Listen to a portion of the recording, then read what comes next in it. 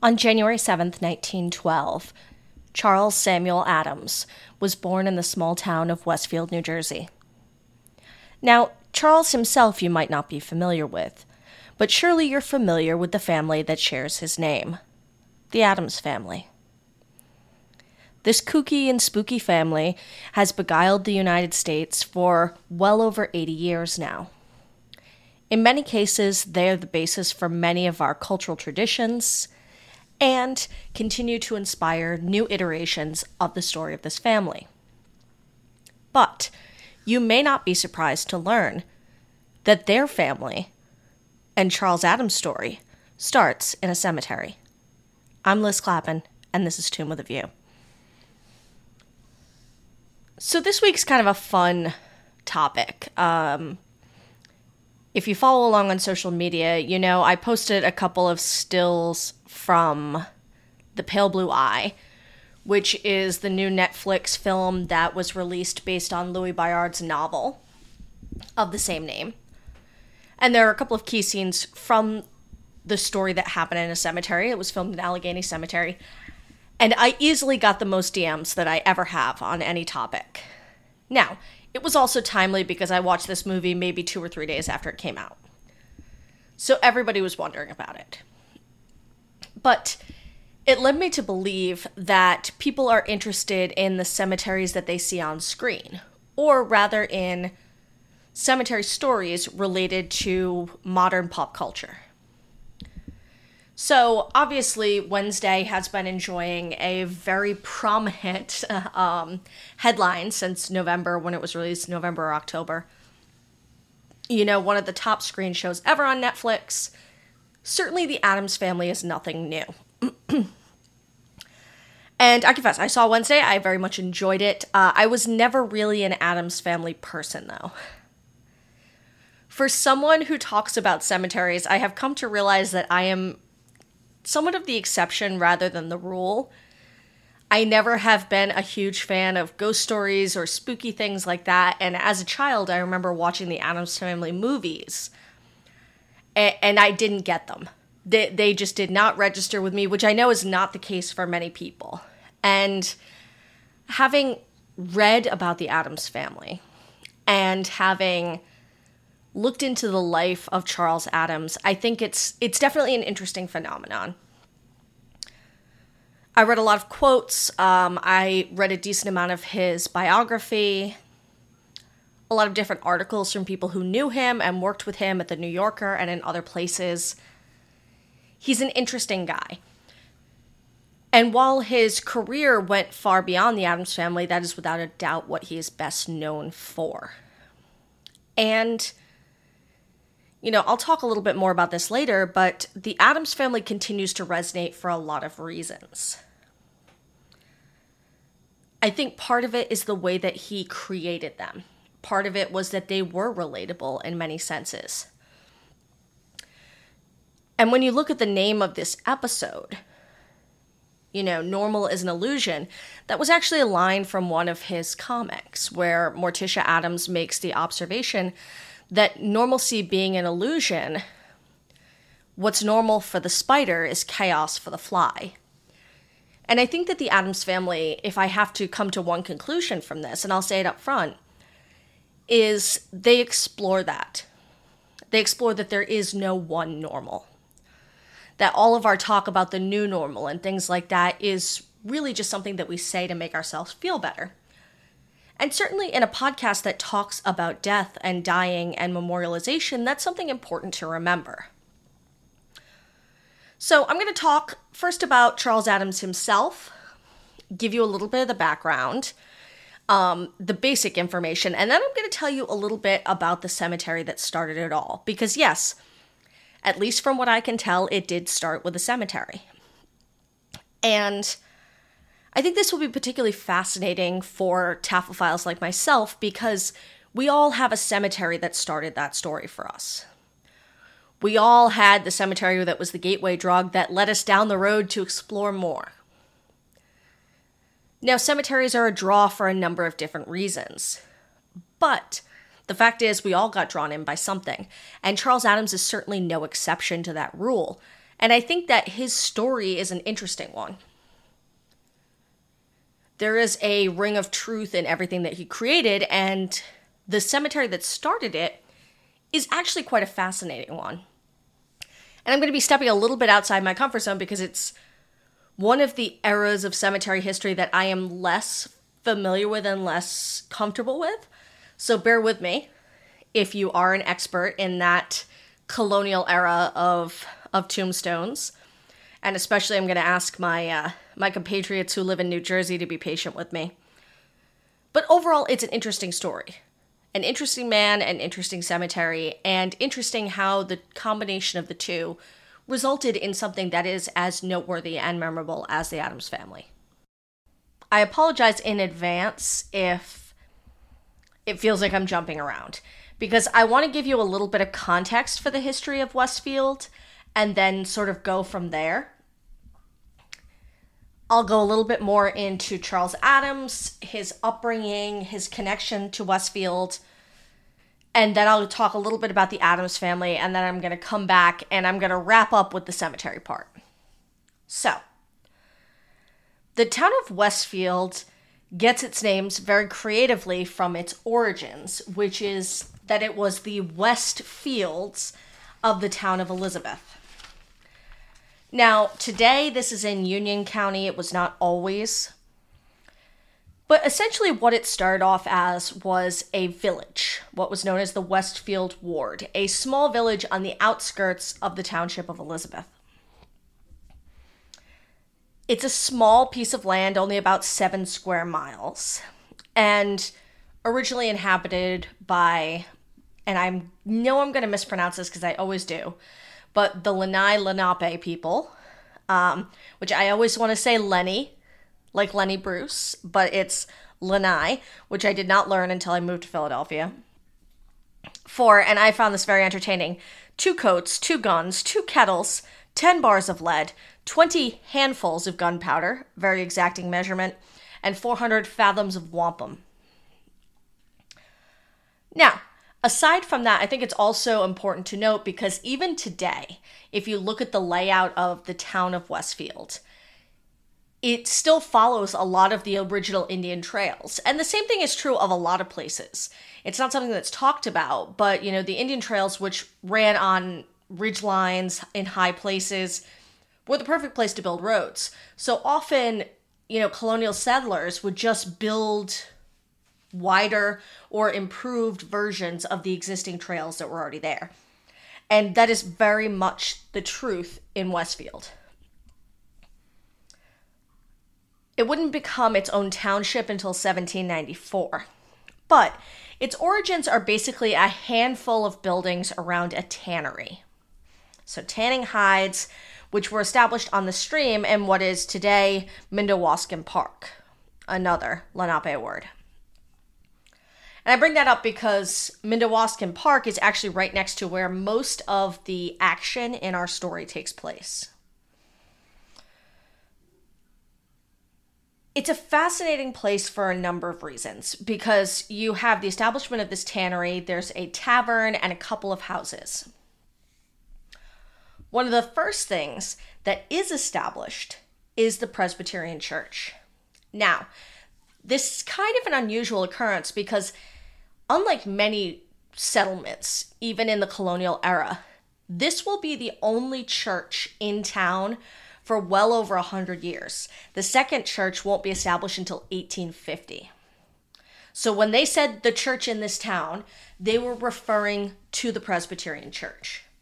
And in case you haven't already guessed, we will be talking about the Presbyterian Church Cemetery not too long from now. So the Presbyterian Church is founded not long after the town. So the town is generally considered to be settled around 1720. It is laid out before that. It's laid out sometime around 1699. There's kind of like a survey that they actually plot the land.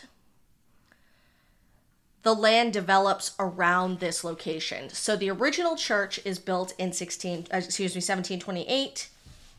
It will be replaced twice more in 1735. Then in 1805, and then the final church, which is the one that is still standing today, will be built right at the beginning of the Civil War in 1861.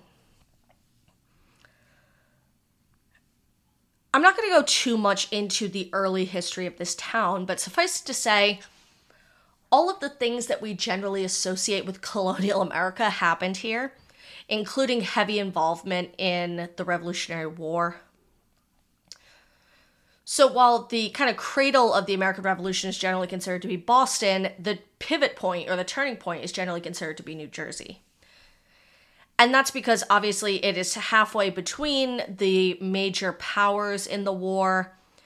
You know, you have both the southern and northern colonies. New Jersey is kind of right there in the crux at the middle. It's very close to New York City, very close to Philadelphia, two places that obviously the British would like to capture greatly.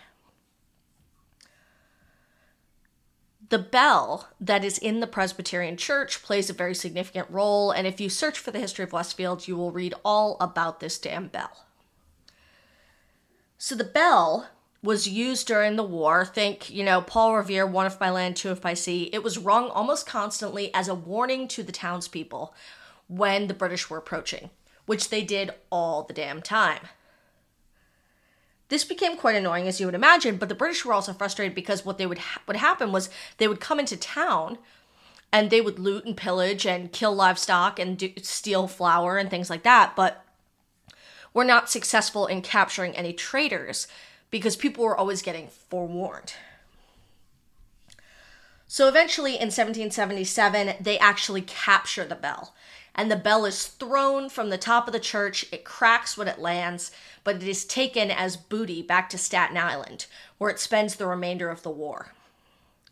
Now, because when the bell was initially cast, it had the name of the town on it, after the war, it was returned to the town of Westfield. Cracked, but still there. It was recast in 1847, and it still hangs in the church today. Your useless piece of Revolutionary War trivia about Westfield, New Jersey. But I give this accounting to kind of give you a little bit of a picture. Now, this Revolutionary War history, as it is with many places, was incredibly important to the town. I read the sesquicentennial booklet, which was published in 1964, and they talk about how there are still 21 original pre-colonial or pre-Revolutionary War houses standing in the town. I don't know how many are standing today. I did try to find that, an elusive piece of information, but suffice it to say it's old. Now, skipping ahead, by the 1840s, it was described as, quote, a neat village consisting of 30 to 40 buildings in the vicinity of the Presbyterian Church. I keep saying this because it really emphasizes just how important this damn church was to this town. I'm sorry if I sound frustrated, but it's always entertaining to me to read these histories because they all circle the same few facts. And they manage to do that without telling you a lot of useful information in the process. And I understand, as a historian, it's difficult to sometimes create an interesting narrative. But reading these books, particularly about the colonial period, it feels like this could be anywhere.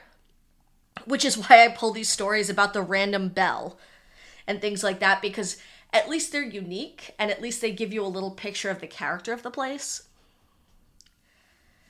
Now, it starts to grow exponentially, and by 1883, it's up to nearly 1,000 homes from 30 to 40, 40 years before, and with a population of about 3,000.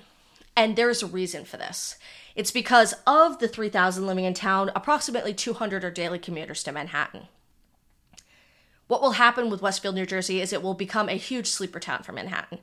Lots of people using the train to commute into the city for work. And that is something that continues to happen today. The modern population is about 30,000, so by 1910, which is right before Charles Adams is born, the population is about 6,500. So it's 5 times that today, but 30,000 is still pretty small, especially when you consider how close to New York City it is.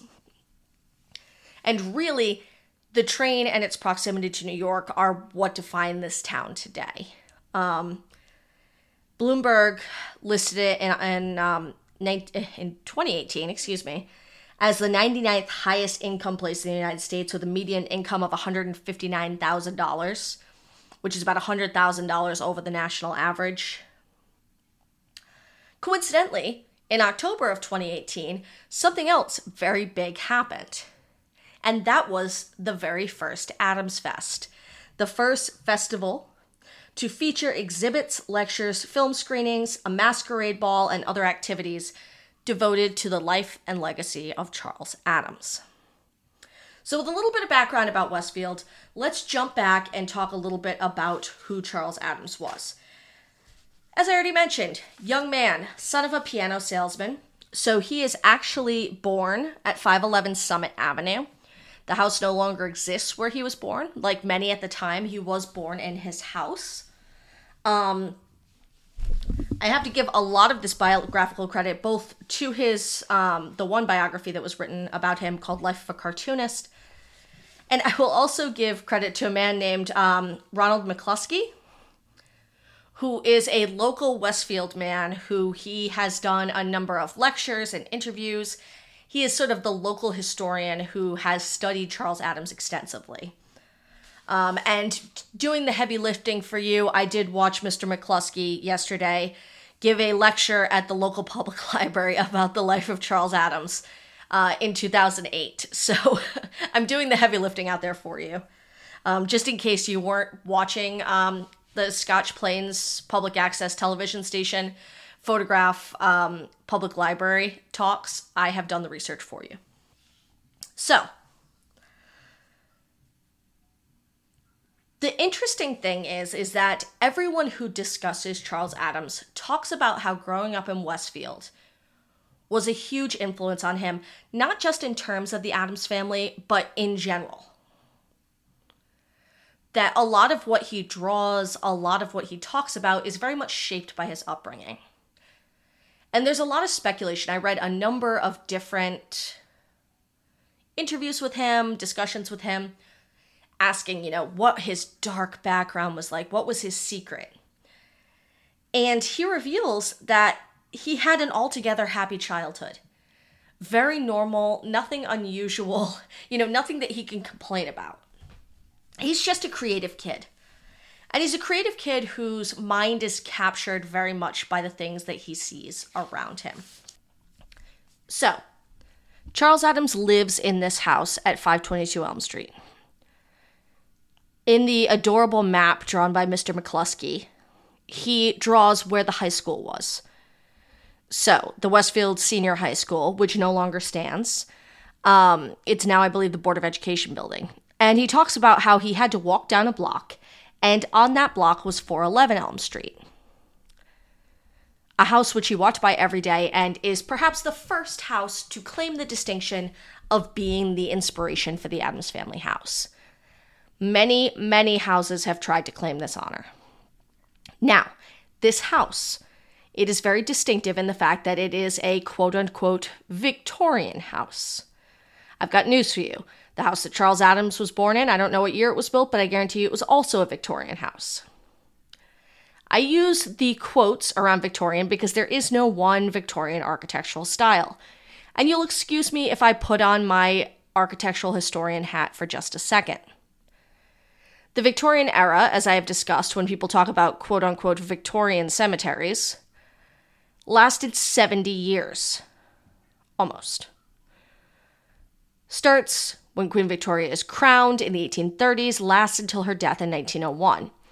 There are at least 8 architectural styles that come and go during that period, all of which could be called Victorian because they happened during the Victorian era.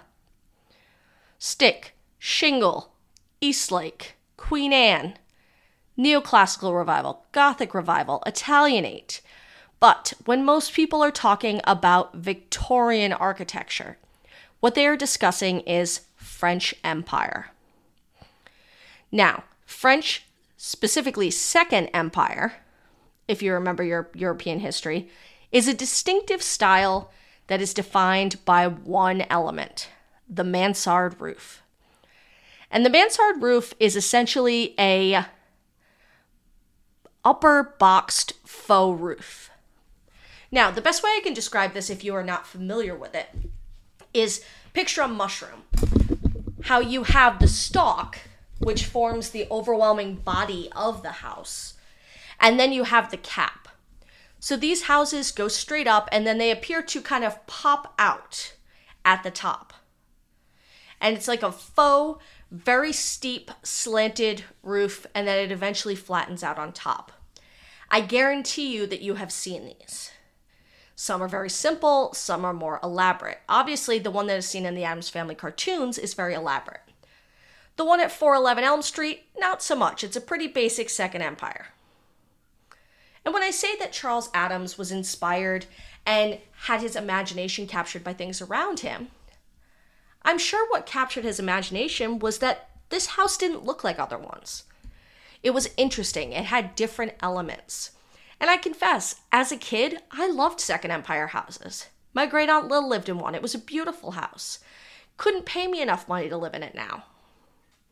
It's not my style. But as a kid, somebody who grew up in a minimal traditional house that was essentially a very small, efficient box, it captured my imagination. She had a library. She had a spiral staircase. She had window seats. I thought it was so exotic. And I think that most kids probably feel the same way. And it's the reason that these continue to capture people's attention. And if you had to pick one architectural style that defines horror movies, it's the Second Empire. Everything from the Addams Family to Norman Bates features a house with a mansard roof that's Second Empire. Now, I've seen a couple of interesting stories about how Second Empire and mansard roofs became associated with horror, but that's maybe another discussion for another day. I think it's fair to suffice it to say that Charles Addams, who eventually will come out and say that he is a huge historic preservation nerd, who advocates for preservation of historic buildings, had his imagination captured probably by this and any number of other houses along the way. I'll post the map. It does present a very compelling argument. It's kind of entertaining. Now, the other place that he does visit is the local cemetery. Now, already knowing a little bit of the history behind the Presbyterian Church, I'm going to talk about the cemetery. Now, if you are familiar with the Addams family, they supposedly live in an area called Cemetery Ridge. Often they are portrayed as having a large and elaborate family cemetery next to their house. If you have seen the movies from the 1990s, they definitely promote that. There are a number of scenes that are shot in the cemetery. And of course, lots of jokes that go along with it. This is something that's interesting to me because in Charles Addams' world, the discussion of cemeteries will become kind of an interesting topic. And it's one of the things I wanted to focus on in this episode was to talk about what it kind of tells us about attitudes at the time. But for starters, let's talk about the cemetery itself. So, without further ado, the cemetery is technically the burial ground for the Presbyterian Church in the Westfields of Elizabeth. Now, as I already mentioned, the church is almost as old as the town itself. The church is believed to have been established in 1728, and it appears that burial started quite soon after. The earliest marked burial we have is from 1730, which would be about 2 years after the town is founded, though it's entirely possible that there are earlier burials which were either marked with wood or something biodegradable that do not survive, or were unmarked. Today, the cemetery measures about 3 acres. It was obviously, well, it didn't really have a boundary at the time that it was originally constructed. Now, I'm going to walk you through kind of like the description of this because I think it also kind of plays an important role, I think, in some of what captured Charles Addams' imagination. So it is located on Mountain Avenue, which the church is at 140 Mountain Avenue, and the burial ground is actually across the street from the church. Now, probably a good time to mention, if you did see Wednesday, and you watched the scenes that are set in Jericho, the town that is adjacent to Nevermore Academy, you have seen the Presbyterian Church in the Westfields of Elizabeth, because the church in the television show is almost a dead-on replica of the Presbyterian Church in the Westfields of Elizabeth. Now, I looked through to see, there are some slight differences architecturally, ones that you probably would not spot, but the windows and the shape of the windows with the central Palladium window and the two arched windows on the side, dead on. I plan on putting up on social media a side-by-side comparison of a photo of the real church with the photo from the show, and they are pretty dead on. And I'm going to be honest with you, if you look at Westfield, New Jersey, it's a pretty dead-on copy for Jericho. A lot of the businesses that can be found there are all sprinkled throughout. And Charles Adams very clearly used his town for his inspiration. The Rialto Theater, which still stands today in Westfield, Connecticut, featured in many of his cartoons. Local businesses, antique stores, haberdasheries, all of them inspired both him and eventually the set design for the Addams Family stories right up until the present day. So I think that's important to remember. Now, I will say, cemetery in the show, maybe not the best dead-on example, but then again, they never are. So anyways, 140 Mountain Avenue, across the street from the church, you have the entrance to the cemetery. Now, the cemetery is roughly square, and it's roughly divided into 4 sections. There's actually a 5th section, which I'll talk about. So the front half, closest to Mountain Avenue, is sections 1 and 2. Now, the side of the cemetery that faces Mountain Avenue, faces towards the church, has a retaining wall and a wrought iron fence, as well as a new entrance with double gates and stairs to access the cemetery. All of this was added in 1925. So I can't help but wonder if Charles Adams, who, would have been about 13 years old, watched people doing this work around the cemetery.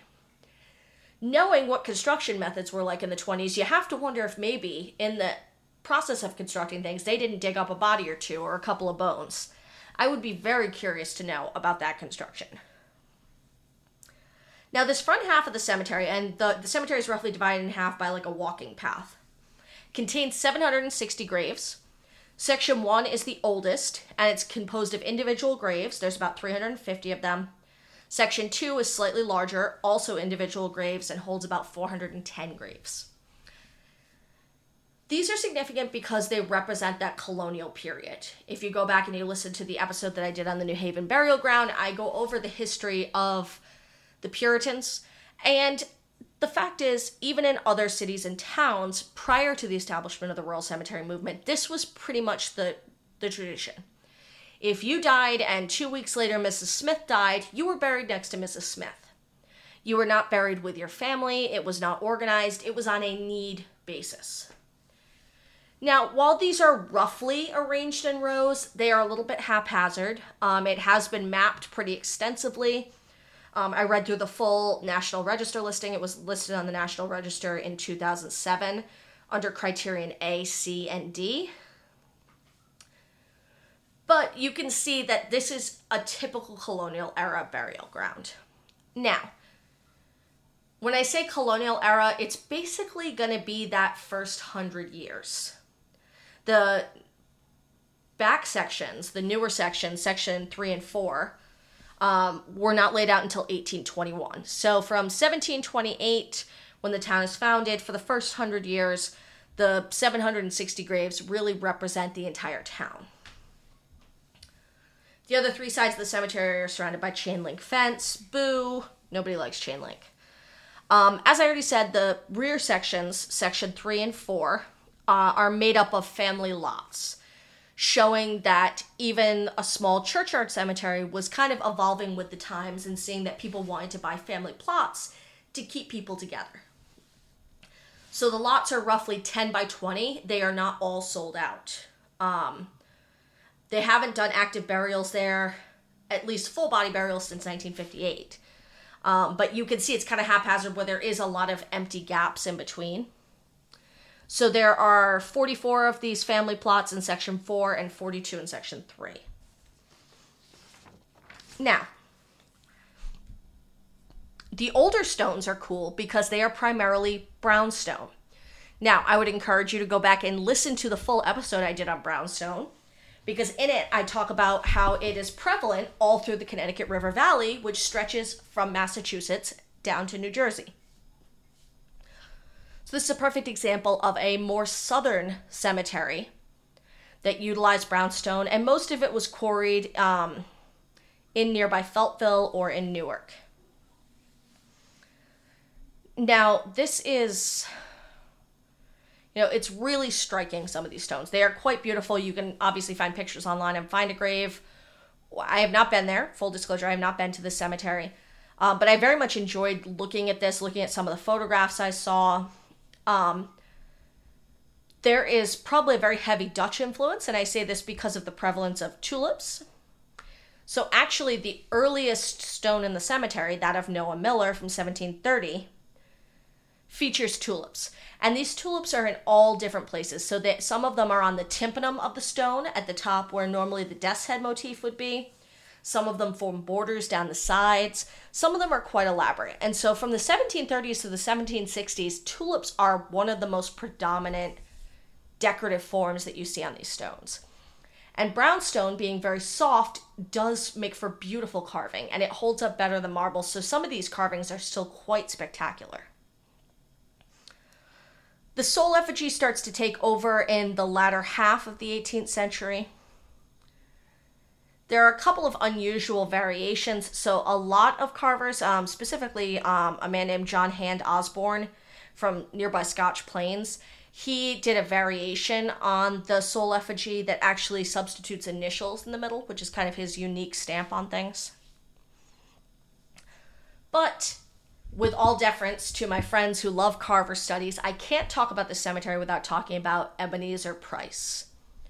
So aside from having a great name, he is perhaps New Jersey's most prolific 18th century stone carver. And it appears that in Section 1 and Section 2 of this cemetery, almost every stone was either carved by Price, who did sign his work, one of his several apprentices, or was inspired by his style. Now, I am a long-time hater on carver studies. I think they're overdone. But I have read enough about Mr. Price to be able to say that there are a couple of distinctive things about his soul effigies. And I have seen several that are quite beautiful. One of my favorites actually is not in this cemetery, but it's a ledger stone that has a soul effigy that, rather than having the wings outspread, the wings kind of intertwine below it. It almost looks like the caduceus. Really unusual. I had not seen that variation on the soul effigy before, and it's quite beautiful. But his definitely take on a very kind of dandified appearance, because the hair is always in these tight little curlicues. Very expressive faces. And like I said, because they are in brownstone, quite lovely. We know of at least 3 apprentices with signed stones, the first being David Jeffries, the second being Jonathan Ashen, and the third being Abner Stewart, which I also found a great newspaper article where Abner Stewart had run away at the age of 12 from his apprenticeship and had to be brought back. There's possibly more. I read through Mark Nonestad's, and I believe Veet was writing with him on this, analysis of early gravestone carvers in New Jersey, the article that he wrote on it. And he definitely acknowledges that there are most likely several other apprentices who did not sign their work, but based on their skill level, they probably had something to do with this. Now, who was buried here other than that? Well, you have 70 Revolutionary War veterans of the the French and Indian War. You have a lot of the early settlers of the town all buried here. And then as the 1820s emerge, you start to have more family plots, and not knowing Westfield, obviously, as well as someone who lives there, I can pass along the fact that most of these are families that are prominent. Families that have streets named after them and businesses named after them in town. So people from Westfield would immediately recognize them. And you could also see, just based on the names, that there are certain families that have clearly been burying there for generations, if not centuries. Things start to slow down in 1868 with the founding of Fairview Cemetery, roughly a mile away. This is obviously a little late for a rural-style cemetery. It's very late. I would, in fact, even say it's beyond what I would consider the rural cemetery era. But definitely it's a cemetery more in that vein, and that quickly takes over as the primary burying ground. As I already mentioned, the last full body burial was made in 1958, so slowly over time, people, you know how it goes, they transition to the new cemetery and the old one largely becomes forgotten. There was a section, which I think does kind of note how important the cemetery was, though, where in either 1972 or 1982, I have seen both numbers, so I can't speak to it. It's basically in the upper part of Section 1 that has been set aside for cremains. So I believe you can still be buried there if you choose to buy a cremation spot. And it's not the prettiest area. I will tell you, it's mostly like gravel. This definitely has the vibe of a colonial era cemetery. I will respectfully disagree with the National Register form, which says that the majority of trees are left to the edges for practical purposes. I would say that the majority of trees were never there. Because if you look at historical aerial photographs of this, in the 1930s, there was not a tree in this cemetery. They're all planted probably in the 40s through the 60s as kind of like beautification projects. And so these trees, some of them are getting pretty big now because they were planted 70 years ago. But prior to that, I think like the majority of burial grounds, this was just open. So I would respectfully disagree with the National Register analysis that they had always been planted around the edges because, let's be honest, a lot of trees, they don't live that long. So the odds that trees that were planted in the 1730s would still be alive, it's pretty slim chance. Now, let's go back to Charles Adams. I think this is significant. Now, where I say they didn't do a great job in Wednesday, the faux colonial burial ground next to the church, it just was not terribly well executed in my opinion. But I think this cemetery was probably interesting to him for a number of reasons. Because you have interesting epitaphs, ones that capture the imagination. You have interesting names. You have some very vivid and unusual carvings. You have a wide variety of stones, with many, at that point, being almost 200 years old, and a lot more contemporary ones. You have a mix of marble and brownstone. I will say it doesn't appear that there are any really grand Victorian era monuments that would have captured his imagination. There's not even really impressive obelisks in the cemetery. But I can see how a young man who would go and would hang out there and would read the names and would read the epitaphs would definitely have his attention turned by this.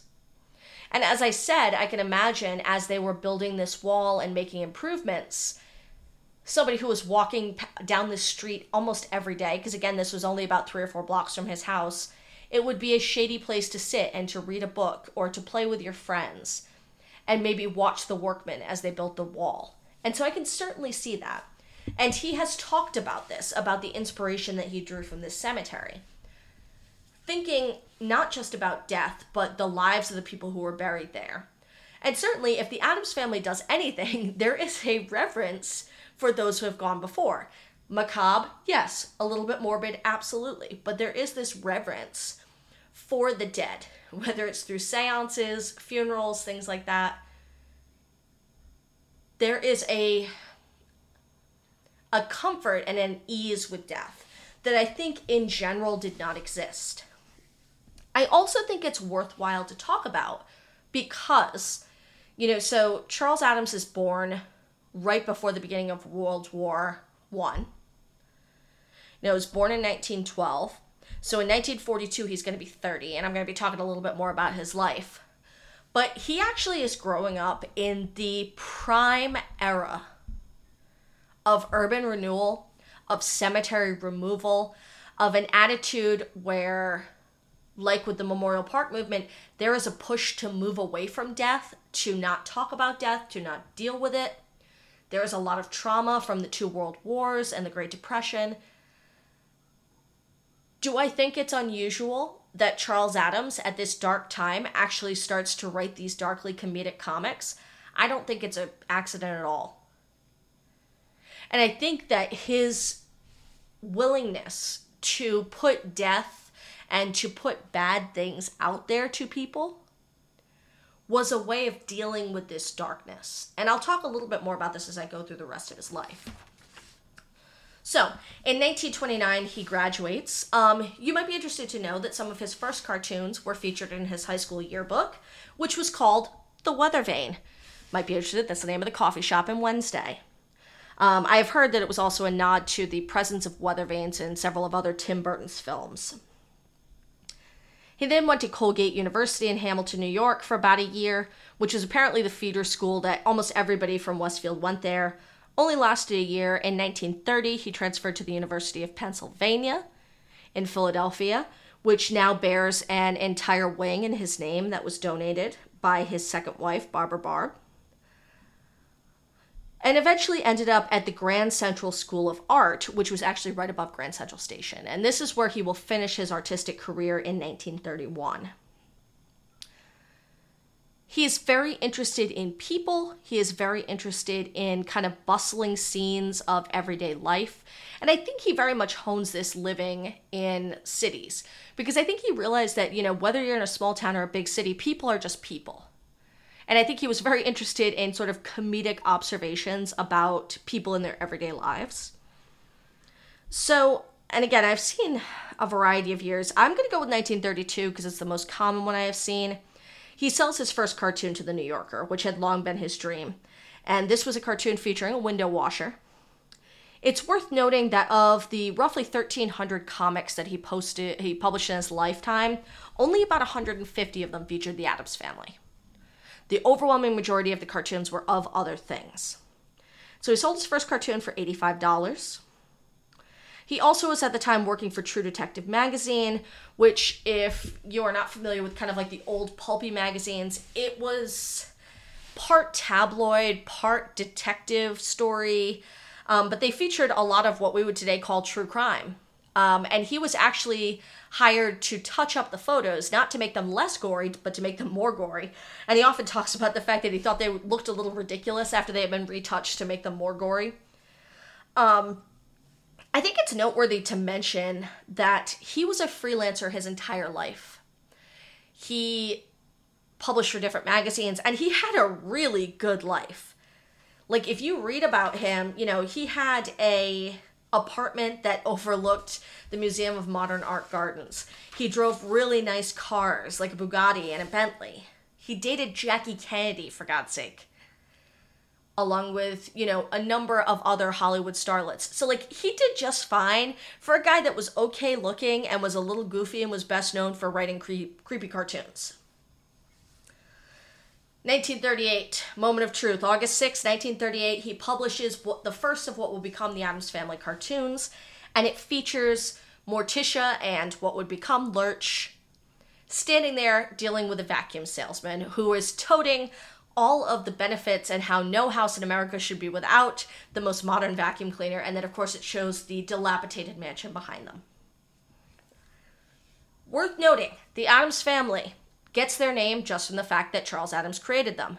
He did not call them the Addams Family. None of them had names until the Addams Family television show premiered in 1964, at which point he named the characters.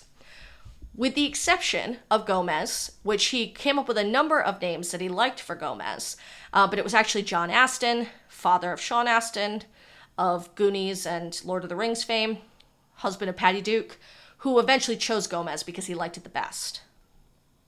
Another fun fact, which you may or may not know. He takes a break during World War II when he is enlisted at the Photographic Center for the Signal Corps in New York City, at which point he works as a cartoonist. And he works as a cartoonist making training and education films from the troops. Now, brief mention of his private life. So he is married 3 times. The first time to Barbara Jean Day in 1943 at St. Paul's in Westfield. Doesn't last terribly long. He will be married a second time to Barbara Barb in 1954. She is, as I already mentioned, the one who donated the wing at Penn, and she was also a lawyer and very, very smart. So she is the one that actually ended up with all of the rights to his cartoons and made quite a bit of money out of it. These two ladies, supposedly the inspiration for Morticia Addams, choose to believe it or not, they were both tall, leggy women with dark hair. I don't see a whole heck of a lot of resemblance. I think he was trying to make more just stereotype characters with the Addams Family, but that's just my take on it. 1952, he paints the mural, which today is at Penn State University in the Paterno Library. Really, it's basically the Addams Family at the beach. And this was interesting. It was originally at a restaurant, and then eventually it was gifted to Penn State, and it remains there as well. Now, a couple of interesting observations. He had a close friendship with Boris Karloff, supposedly the original Lurch. If you look at the first Addams Family cartoon, Lurch has a beard and looks a lot like kind of like a wolf man. And eventually, as you later see what he emerges into and what he is still portrayed as, it's more of a Frankenstein monster. And so it's believed that he was an homage to Boris Karloff, and Boris Karloff actually writes the introduction to the first Charles Addams book, Drawn and Quartered.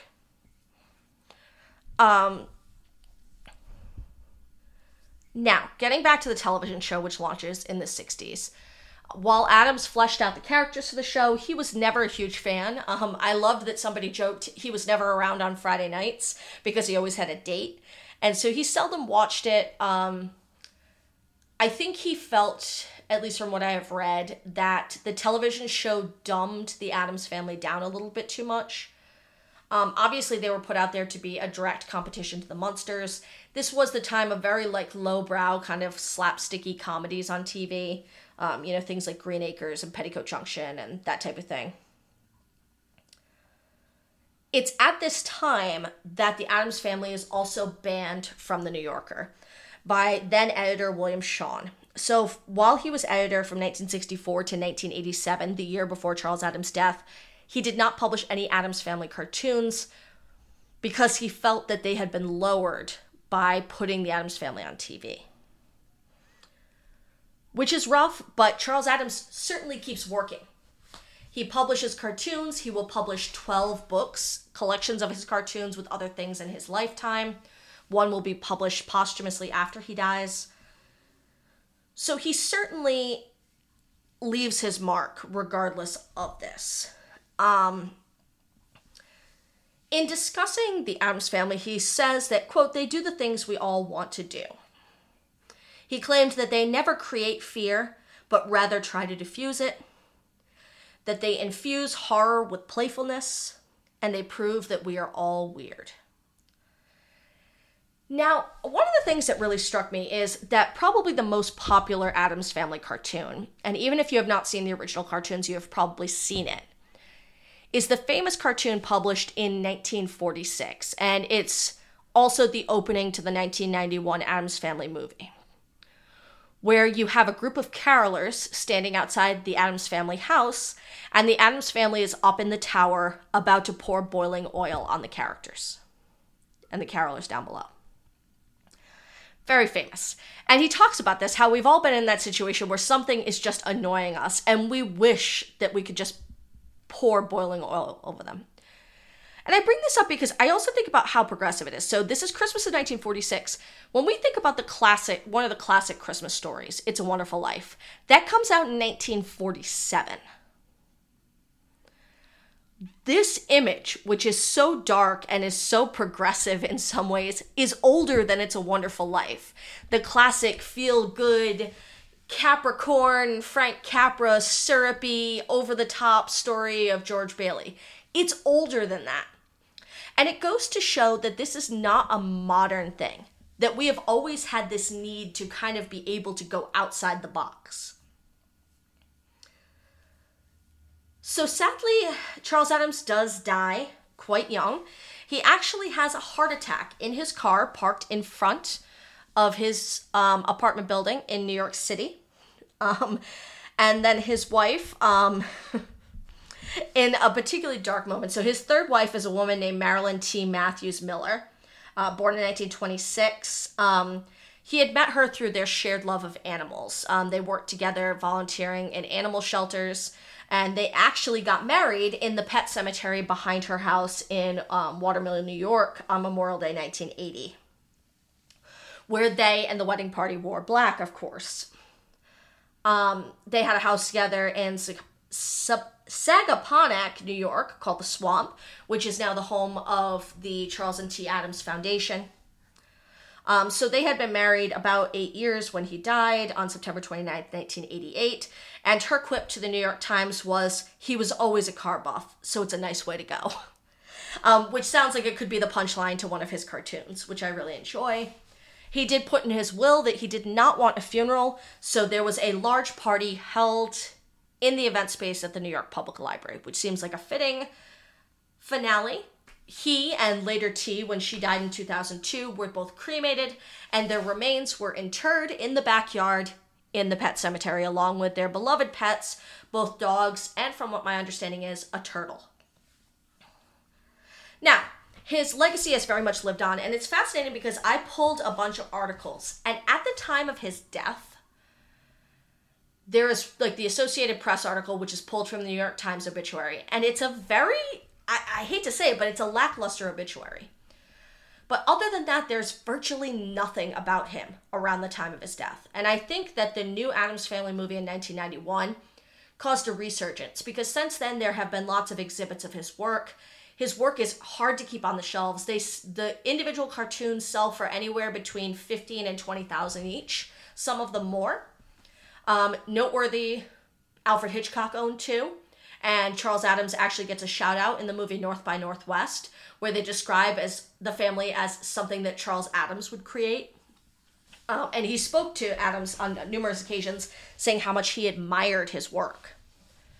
But I think that the resurgence in his popularity has largely come to the new iterations of the Addams Family that have been released. And like I said, now you can see lots of retrospective things. They started the foundation. You can visit his old home, The Swamp. And in 1991, they actually started an art scholarship for art students at Westfield High School, the high school that he went to. And a number of these folks have gone on to be quite successful cartoonists. They work for the Cartoon Network and things like that. As I already mentioned, in 2018, they started to hold Addams Fest. So it's fair to say that at this point, Charles, and his nickname was Chill, I didn't mention that, Addams isn't going anywhere anytime soon. So to both celebrate his, would have been his 111th birthday, as well as the continued popularity of the Addams Family, I wanted to talk a little bit about that, about how cemeteries, again, have a positive influence. And I think it's interesting that he kind of came of age in this time when cemeteries were being pushed to the wayside, when cemeteries weren't seen as vital, and they continued to capture his imagination. And he taught America how to deal with the harder parts of life, including death and mortality, but to see it through a humorous lens. So an interesting little cemetery adjacent story. Hopefully you enjoyed that. I will definitely post some photos of the places that I talked about, because I was really impressed with how much they had tried to capture that. They even note that the Addams Family in Wednesday, that they live in New Jersey. They keep saying, well, when you go back to New Jersey. So I love that they really tried to capture who he was and the root of his story, and the idea that, creativity can really pop up just about anywhere.